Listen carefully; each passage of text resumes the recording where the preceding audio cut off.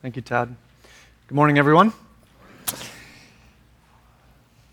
Been a great morning of worship so far. Really enjoyed that with you. Today we're in the third week of a series of talks leading up to one of the things that Tad prayed about was the bylaws vote in a couple of weeks. That will get your blood pumping and exciting, right? The intent behind this proposal is to hopefully take further steps of development and reform as a church. We always need that personally and corporately. God's word is clear on the topic of how the church is supposed to be set up, and that's for our good and for God's reputation and for our church's effectiveness. Far from unimportant, your own personal understanding of what a church is and what a church is for and how it's to be set up. Far from unimportant, it's actually very integral to our very everyday life as Christians. And our message today in particular, I think, will help connect that for you. Perhaps just a few comments by way of preface to what I'll say today. And if I could speak to a couple different groups of people here. Some here today are not believers. Every week we're a church that is thankful to welcome people, particularly from locally, the area, who are visiting. Maybe you've come on someone or just found your way in.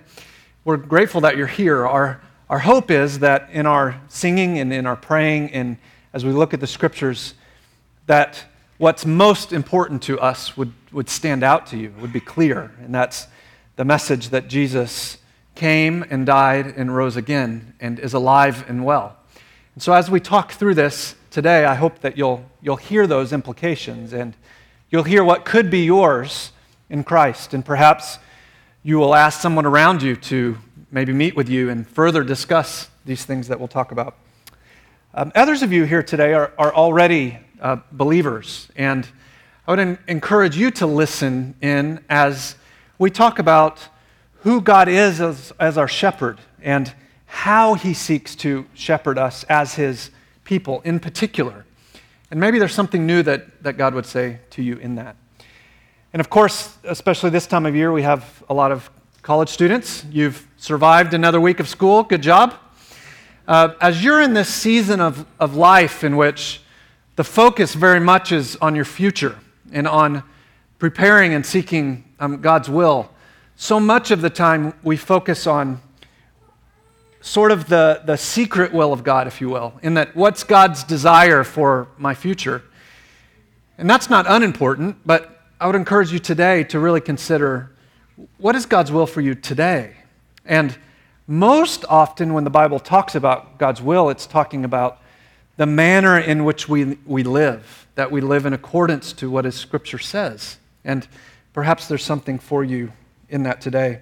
And maybe finally, for those who have been here much longer than me, there's a great heritage at Church on Mill of being a people settled by God geographically in this place to try and reach this community. And our hope is not to primarily digress in any way from what Church on Mill has been, but to build on the heritage that's there. So I hope you'll hear the congruency as we talk this morning. Thus far in our series, we've said two things, so if you've missed the last 2 weeks, you can catch up in a couple of sentences. First, we said a few weeks ago, looking at Acts 2 primarily, that what makes a church vibrant, what makes it healthy, what makes it powerful, isn't that we do exactly what the Acts Church 2 did. In other words, there's not a formula there that if we just replicate it, then we'll have these wonderful, powerful experiences. But rather that we consider the change that brought forth who that church became. The people there understood that they were a people who were part of a city and were part of a people who had crucified Jesus. And as he rose again and they discovered this really was God, is God in the flesh, and were convicted of their sin and gave their lives to him, that's where the power for real vibrancy in the church came. And then second, last week we said that God says his church is to be made up of members who enjoy responsibility for each other. The $100 theological word for that is congregationalism. So why don't you turn to somebody next to you and say that word, congregationalism. Not a word you've used this morning, probably not a word you'll use again, but that doesn't make it unimportant because it gets to the real heart of our responsibilities to each other as Christians. God has so carefully and lovingly knit his people into little groups called churches such that no one who follows Jesus should ever be alone in their faith. Ever be alone. God graciously gives us each other so that we can grow up into spiritual maturity by loving and serving each other as brothers and sisters in Christ. To use a sporting analogy, in Christianity, no one is supposed to be on the bench. If you're a redeemed child of God, then God's loving gift to you is that you would be out on the field, that you would be helping other brothers and sisters grow up in their faith, and that together we would be out sharing our faith with the world. That's what the church is for. That's what membership is for, to give us a place among a people where no one would be alone and where we could be actively representing Christ to each other and to the world. Today we'll build upon those ideas by talking specifically about something called biblical eldership. And in the proposed bylaws, there's a phrase or a sentence that says this: elders are humble shepherds that God cares for, teaches, and protects the local church through a plurality, and that would be the major change for us, through a plurality of qualified and called men who share these pastoral responsibilities. To put it very bluntly, presently Church on Mill is in the perilous position of having only one elder, me. In God's infinite wisdom, he's told us it's not supposed to be that way. That the church is too precious for that responsibility to rest solely on the shoulders of one individual. That's not wise for me or for you or for our witness to the world. Too much responsibility and authority rests upon me. I would love the opportunity to invest that, to share that among a team of equals so that you could better be cared for and led. After years of praying and studying, we're proposing that you incorporate this church family into your leadership. Again, we would understand that there's many today who are just visiting us or who have not officially made this your church home. I would encourage you not to tune out, but to say, what kind of leadership would God want me to seek after? What kind of church should I sit under in its teaching and in its leadership? What do I look for as someone or a group of people that could open God's Word and share with me and invite me to learn how to read it myself? Those are very important questions. Far more important than what style of music or how big the room is or how many people, but really the character of those people and the way in which the church is set up. So there's much for you here, even if this is not your church home. But what exactly is leadership? Who are elders? What are they supposed to do? How would life be different if we have them? Those are some of the questions that I hope we will consider today. If you would, turn with me in your Bibles to Psalm 23. If you don't have a Bible, there are some under the chair in the rack sitting in front of you. We invite you to grab it. If you don't have a Bible, please feel free to take that with you. Psalm 23 is to the Old Testament what John 3:16 is to the New Testament. Many of us, whether we've grown up in church or ever opened our Bibles, we've likely heard Psalm 23. Very famous passage. But have you ever actually listened closely to what it teaches? A few months ago in our members meeting, we looked at this passage, and I essentially want to just repeat what I said that day. Not because I'm too busy, but I think it's that important. So let's look at Psalm 23 together. It'll be on the screens. The Lord is my shepherd. I shall not want. He makes me lie down in green pastures. He leads me beside still waters. He restores my soul. He leads me in paths of righteousness for his name's sake.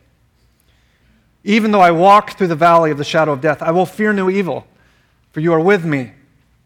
Your rod and your staff, they comfort me. You prepare a table before me in the presence of my enemies. You anoint my head with oil, and my cup overflows. Surely goodness and mercy will follow me all the days of my life, and I will dwell in the house of the Lord forever. Unless you grew up on a farm, this beautiful picture of God's care for his people is incredibly easy to miss. In fact, most of the images, most of the metaphor, the analogy here in this psalm is just completely lost on most of us. In ancient Israel, where this text was originally written and who it was originally exposed to or shared with, shepherds would lead their flocks of sheep to clean water. They would feed them from good pastures. They would protect them from wolves. They would go after sheep who unknowingly wandered away. Shepherds would care for their sheep by tending to all of their needs. They would help the sheep grow up and flourish. It, if we were alive then, would have evoked a strong picture of care, of nurture, of sacrifice, of love. That's what God does for us. The same God who, as we sang in several of those songs, we have sinned against, has given himself for us, that we would know him as a shepherd. Isn't that a great picture? If we get past the weirdness of shepherd and sheep, and cups overflowing and anointing with oil and rods and staffs, if we step through those images and really consider what it's telling us about God, it's an amazing picture of his grace. That a God who has all power, all wisdom, all knowledge, who controls everything, who was there in the beginning, before there was a beginning, who will be there in the end. That he says he cares for us like that.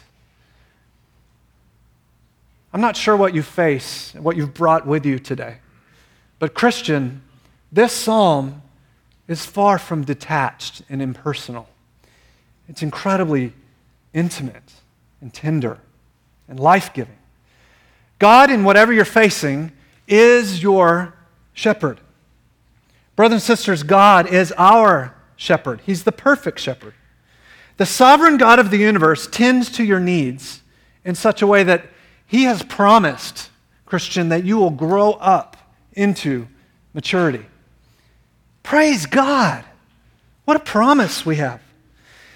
If you're here today and you're not a follower of Christ, I hope you'll hear the reality that could become yours. Right now, you're separated from God by your sin. Like all of us in the room equally, you have turned from God and rejected his care for you. But the shepherd is a forgiving shepherd. Christ died in your place so that you could be invited to become a part of God's flock. If you'll turn from sin and turn to Jesus as your Lord and Savior, then you'll undergo a miraculous transformation in a moment. You'll look the same on the outside, but inside your spiritual condition will be completely different. To use another image in the Bible, you'll be transferred from darkness into light in a moment. Right now you're a spiritual orphan, but God will adopt you into his family, and he'll care for you as his own. So I hope you'll consider that opportunity that God's presenting to you. But how is it that God does the work of shepherding his people? How exactly does this tender love, care, protection, discipline, leading us, how does that actually flesh itself out in normal, everyday life? Well, to answer that question, we've got to consider a little more information about who God is. I I want to ask you to turn there because we're going to look at several scriptures, but just look on the screens. Let's jump to John 10. Here Jesus is talking about himself. He's walking the streets of Israel, sharing the message of the gospel. And here's what he said. So Jesus said, "Truly, truly," that means pay attention. If your parents ever said "truly, truly" to you, then you'll know. Pay attention. "Truly, truly, I say to you, I am the door of the sheep. All who come before me are thieves and robbers, but the sheep did not listen to them. I am the door. If anyone enters by me, he will be saved and will go in and find pasture," the same image. "The thief comes only to steal, kill, and destroy, but I came that they might have life and have it abundantly. I am the good shepherd. The good shepherd lays down his life for the sheep." So who's the shepherd in Psalm 23? It's Jesus. The Bible progressively reveals God. What is prefigured in the Old Testament is laid bare in the New Testament. The shepherd promised in the Psalm 23 is Jesus Christ himself. He exercises his authority over us by giving himself to us. He's a servant leader. That's so different than the image we have of authority, isn't it? We imagine often people at work who are in authority over us, or perhaps a parent, or in particular politically, we imagine leaders who seem to berate us, who seem inept at their responsibilities, who seem to take authority for themselves, to make a name for themselves, to progress in authority higher and higher and higher for selfish reasons. How different Jesus is. Jesus is the one who has all authority, and yet the scriptures tell us that he came and gave his life for us. He sacrificed his life. The shepherd became the slaughtered lamb so that everyone could have life. That's the biblical gospel. If we look further on in the chapter, verse 27, "My sheep hear my voice, and I know them, and they follow me, and I give them eternal life. They will never perish. No one will be able to snatch them out of my hand. My Father, who has given them to me, is greater than all, and no one is able to snatch them out of the Father's hand. I and the Father are one." Brothers and sisters, Christians, we are eternally safe in the nail-pierced hands of Jesus. Whatever you face, the thing that cannot be taken from you is your eternal relationship with God. It's been given to you as a gift you didn't earn, a gift you can't lose, a gift no one can steal from you. Why? Because the shepherd gave his life for you and now is always with you. He and the Father are one, and no one has greater power. So you can rest. Rest. You can sit down on the inside, knowing that God has you, that Jesus will care for you. Now, this doesn't mean we'll be without hardship. Diseases will still come. Money will be tight at times. People we love will hurt us. Crises will happen. Disappointment will come knocking. God nowhere promises us an absence of trouble. But through it all, Jesus is committed to us and will take care of us. And in fact, he loves us enough that he will allow things that we would never have chosen for ourselves in order to make us more like Christ. So who is our shepherd? Jesus. And what does our shepherd do? Well, all of those images of Psalm 23 show up in a way in John 10. Jesus saves us, he teaches us, he guides us, he protects us, he feeds us, he leads us. But again, how? How? Church, of all things, ought to be practical. It ought to be where we hear things that equip us for everyday life. It ought to be where we're awakened to the way life actually works.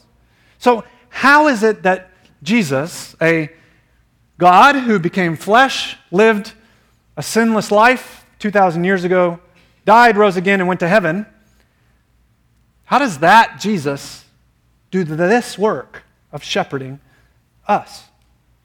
Well, in one sense, the Scripture tells us that there is this hidden, secret, personal work of God. Christians have long said that what makes Christianity unique is that we have a personal relationship with God. And that's certainly true. We call Him our Father. In a few weeks, we're going to spend time walking together through the Lord's Prayer. And the Lord's Prayer begins with the words, Our Father. Two of the most crucial, wonderful words we could ever utter, causing us to be confident and trust Jesus, God, as our Father. So we do have this personal relationship with God. God does a work in our hearts. There's times when we have a peace that's deeper and richer, more stabilizing than we can even explain. Christian, have you known that peace personally? That's not something that is given as a gift that's enabled to us by other people. It's a confidence we have internally from God. We sit with the Bible and in prayer, and we hear from God. God speaks to us through His Word. He sustains us. He loves us perfectly. He convicts us of sin and reminds us of our identity in Christ. That's one way. We might say private devotions, personal interactions with God. But in another sense, that's not all that God does. That doesn't fully encapsulate how we know God as our shepherd. In fact, if we went through the Scriptures and were to tally up the ways in which we're told that Jesus cares for us, by far the most frequent instructions that we're given is that Jesus shepherds us through our corporate life as a church family. That the main way that we're cared for, who's picturing right now a bicycle with the baseball card in it? Did you hear that? No? No? I did at least. Those of you that use walkers, you should get a baseball card in there. It'd be really cool. It would be awesome. So anyway, much more often are we told that the loving, gracious, tender, wise, thoughtful, everyday care of God comes to us through each other. That Jesus shepherds us through the work of the church. The corporate nature of the Christian life is so important that, as we said last week, God calls His church a body, that Jesus is the head and all of us are different parts of the body. We're members of one another. Just like your hand is connected to your arm, Christian, you need to be connected to a church, to a place that would enable you to know your gifts and function and flourish. Friends, if you privatize and individualize your faith, then you're crippling your chances of significant spiritual growth. You are enabling yourself only to walk with crutches. God's plan has always been to redeem a people who would together declare His glory and enjoy Him forever. And for now, until Jesus returns, that's done in this context, in the local church. You see, we flourish as God's sheep as we're part of God's flock, not as we're lone sheep out wandering around on our own. The image of a sheep that's alone in the Scriptures is always a sheep in great peril. It's always a sheep at risk of a wolf. It's always a sheep that needs to be found and rescued. So how do we define church? Well, one way we could define it is the local church is the gathering of God's sheep who have been saved and baptized and now are learning to follow God's voice together. It's not a place of perfect people. Just look at the person next to you, for crying out loud. This isn't a place we pretend. It's a people among whom we're honest, we're transparent, that we might help each other grow. Friends, by grace, we encourage each other, we pray for each other, we teach each other, we confess our sins to each other. As odd as it sounds, we sing to one another to encourage each other. We live as brothers and sisters because that's what we are. We're a big extended family.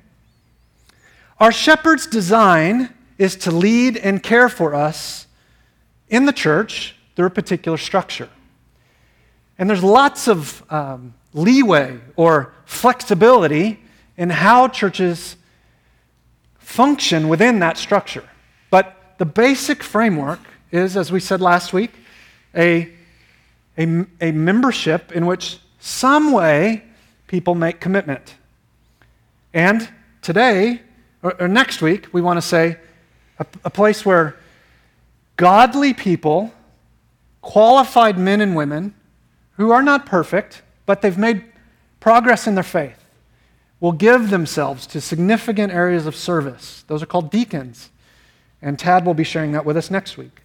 And today, we want to talk about elders. Elders who would lead and care for us. As I said earlier, we only have one recognized elder. Friends, there is no church in the Bible with one elder. There's not one. The local church is to be led by a team of people. God says there's to be a plurality. This is important for us to rectify as a congregation because meaningful membership and elder leadership are the primary tools through which we experience the shepherding work of God. But again, I keep asking this question, how is it that God shepherds his people? Well, we've said what that shepherding is. We've talked a little bit about how we care for each other, and that's the work of God. But there is to be a team of people who work together to help the body flourish. Elders or pastors are those people. One other scripture, I'd love it if you'd look or turn to with me, is 1 Peter chapter 5. 1 Peter chapter 5. So flip from Psalm 23 way over into the New Testament. Towards the end, there's a book called 1 Peter. It was written by a man who knew Jesus very well, was trained, was discipled by him, failed him, was forgiven by him, and was equipped to help churches function. So 1 Peter 5. We'll get there in just a second. The church is to be led under the direction of under-shepherds. I'm not talking about underwear, of course. We're talking about under-shepherds. You're looking at me awkwardly now. What's an under-shepherd? We'll read in 1 Peter 5, there is a chief shepherd. Friends, let me just say it really bluntly. This church is not mine. This church is not yours. This church isn't the founding members. This church is Jesus Christ's. Jesus alone is our chief shepherd. Why? He purchased us with his blood. We are his. We belong to him.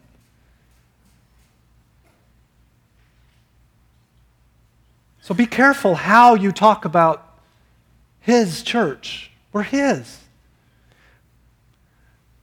And as our chief shepherd, there are people given by God who are not clergy and laity, to use other words we never use.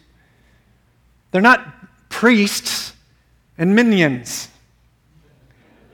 There's a group of people who are equals, all brothers and sisters in Christ, some of whom God calls to offer leadership. Not because they're better, not because they have more direct access to God, but because they're called by God to lead His people. To read the sentence from our bylaws again, this proposal. God cares for, teaches, and protects the local church through a plurality of qualified and called men who share these pastoral responsibilities. If you've read the Bible, then you may know that the terms elder or overseer or pastor all refer to this same group of people. They're synonyms. They get at different aspects of what an elder is to do. Imagine with me a church led by a team of qualified, called, equipped servant leaders whose driving passion is to care for the church in ways that reflect the character of Jesus. Friends, that would not be a place without issues. It might not be the biggest church, might not have the most money, but it would be a place where God's people are cared for. It would be a place, a people among whom the witness of the gospel is clear, and the people are called to be brothers and sisters in Christ. That's the kind of church God desires all His children to enjoy. The bylaws and governance team and leadership team have given us a proposal to move in that direction.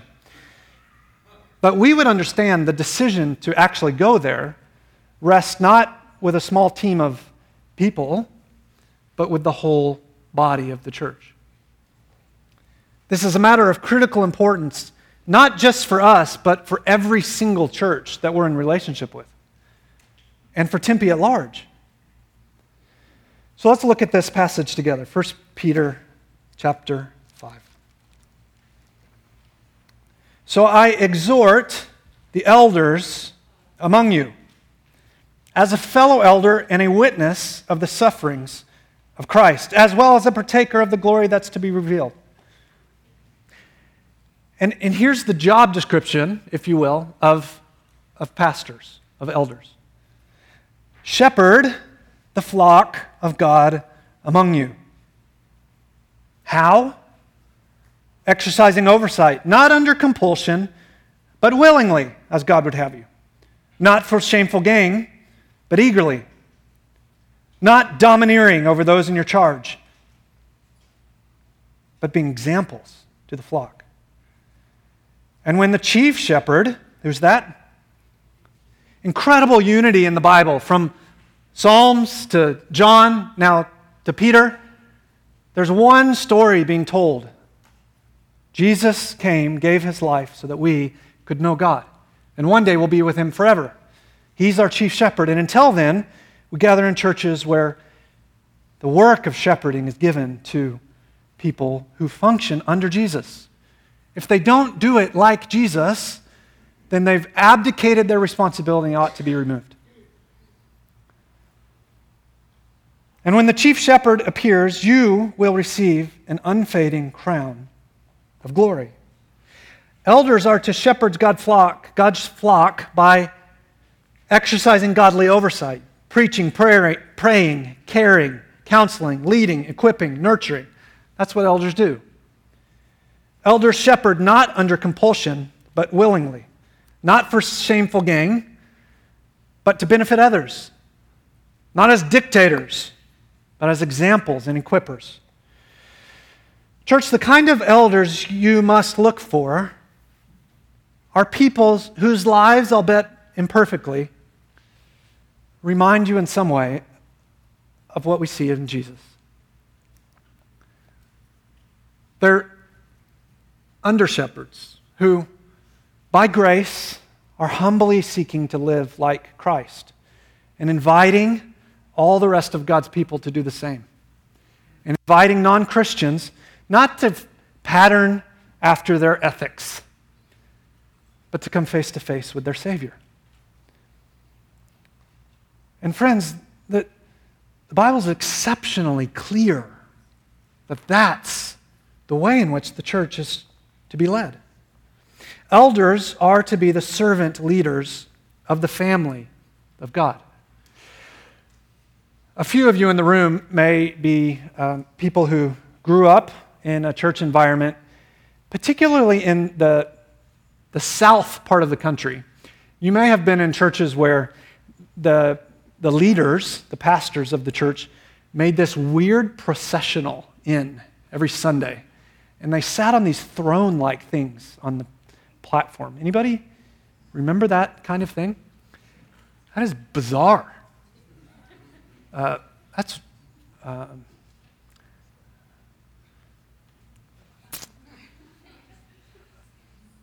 think the exact opposite of the image in 1 Peter 5. Now, I say that, my father is a pastor still, and was in a church where he did that, and he didn't like it, but you got to choose which issues you're going to seek to address. And in that particular church in Tennessee, it was like, you use the Bible and the preacher walks in with his minions. And friends, we want to say that's not the image of the Scriptures, of this place of honor. And you stand and stare as they walk in and wear their funny clothes and speak in big words. Picture them not as the weird people that walk in last to the attention of the people. Picture them not as the business org chart leaders, but as the humble initiators on the front lines of disciple making. As members who embody what membership's about. They're called to live among the flock, not over the flock. They ought to smell like sheep because they are sheep. A man who thinks of himself as inherently worthy of respect is no candidate for eldership. A man who simply wants to be in charge is no elder. A man whose actions and words don't match is not to be an elder. A man who's incredibly gifted, but his character isn't formed by Christ, is not an elder. Godly elders know that apart from Jesus, they can do nothing of spiritual good. And so they venture never to do anything apart from starting first on their knees. Church on Mill has had a leadership team for years. And over time, this team has become more elder-like than its original design. And I'm deeply thankful for how God has used this group of people to support me and bless you. So I'd love to say today to Pat Nickel and Kent Hardy and Tad Skinner, thank you. Thank you for all the ways for years you have lovingly cared for God's people. You have served us well. But church, the reality is, you have not invited them or anyone else except me into the kind of role that 1 Peter 5 articulates. And so what happens when your pastor gets hit in the face with a board? Not that that would ever happen.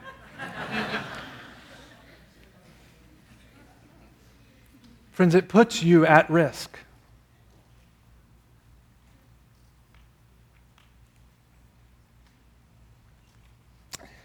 We would love to see godly men who would join me in the task of pastoring God's people.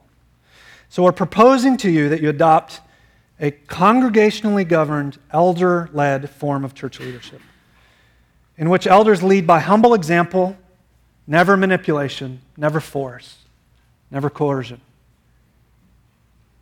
The congregation and the elders are to work hand in hand.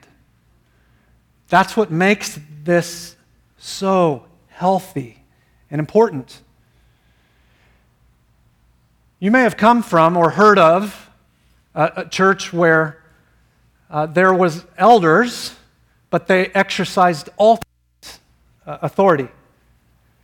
Jesus, chief shepherding kind of authority. Authority where the members really had no voice. That's not at all what we're articulating to you. What we're saying is elders are to equip the body to be the body. And there's particular decisions that they have no authority to make decisions in. That the body is to do those. That the body is to be equipped in order to make those decisions well. This brilliant structure is God's design so that the church will be faithful to Him and fruitful in our care for one another and our evangelistic witness. Elders would have authority, and they're to use it for good, but it's not final authority in matters of discipline or doctrine. That's only and forever for the body. That's a very important distinction. Mark Dever, an author, historian, pastor at Capitol Hill Baptist Church, and who's been a very good friend to Church on Mill, wrote of this very issue and how these things work together. He's worth quoting in full. It'll be here on the screens. Under God, the final judiciary authority resides not with a pope or a convention, not with a national assembly or a pastor, not with a regional association or a state convention, not with some committee or board, whether paid or unpaid. Final responsibility for the discipline and doctrine of the congregation under God lies not with deacons or with elders. It lies with the congregation as a whole. Only the congregation is finally accountable to God for the church's actions in discipline and doctrine. Church, from day one, I've sought to practice a kind of leadership that would enable us to understand that as a body. But that's been me under the Bible trying to posture us and position us in such a way that we would make that decision as a faith family to officially be that and do that. Elder leadership might be new at Church on Mill, but it's by no means novel, and it's not an invention of some who are trying to manipulate some weird new thing. Frankly, we're not that creative. Many churches are led by elders, and many early Baptist churches in America had elders. And more importantly, the Bible explicitly states that God loves you enough not to just say in Psalm 23, I'm your shepherd. Not even to just in John 10, Jesus to say, I died for you. But to say in 1 Peter 5, your shepherding is embodied under a specific group of people designed to love and nurture and pray and care and lead. College students, whether you're here 2 or 3 years or it takes you 6 or 7, or you end up spending the rest of your life here, perhaps what God sent you to Tempe most for is not a college degree, but to experience the brother and sister gathering of God's people under people who would love you, give their lives to caring for you.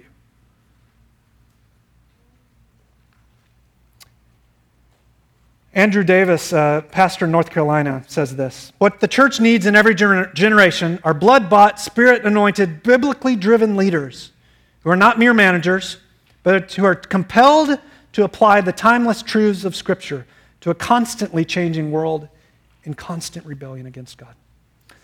Brothers and sisters, I love you. And it's for that reason that we're bringing this up. And I realize this isn't the thing you're waking up every day thinking about. It's not the issue that feels most readily, urgently applicable. But it may be by far the most important thing that you need in your spiritual life. No matter how hard I try, and my family and I are all in, and I hope I get to die here doing this role. Later, rather than sooner. But I hope that God will give me decades more here. I hope you have to run me off because I'm incompetent. Not today, but a long time from now. But no matter how hard I try, it's impossible for me to give you what the Bible says God designs for you. The teaching, the care, the equipping, the counseling, the leadership that God longs for you to have. You need shepherds, not a shepherd. Under Jesus Christ, who will spend their lives providing humble servant leadership. Some of them would do this work vocationally. Others would have jobs elsewhere, would do the work of eldering as lay people. But should you choose to adopt this bylaw proposal, all the elders would multiply ministry to us, to other churches, to our witness before the world, because we're full of a community that's wandering around like sheep without a shepherd. Are we not? You see that in everyday life. People broken, in need of Psalm 23. Please pray with us about this issue. Talk with leadership team members. Join us at 2 today. Go have lunch, come back. Let me personally know if you have questions, concerns. And above all, search the Scriptures.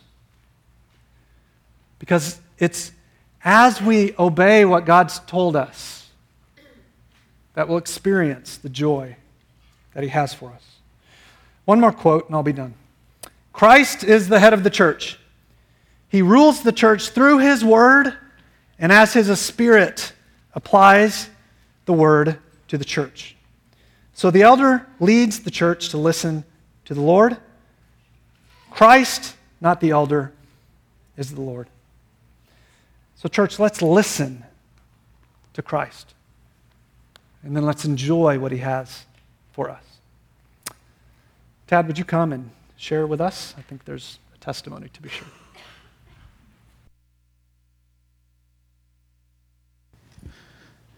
So ushers, if you could come forward, take the offering. And Pat Nickel, where are you, Pat?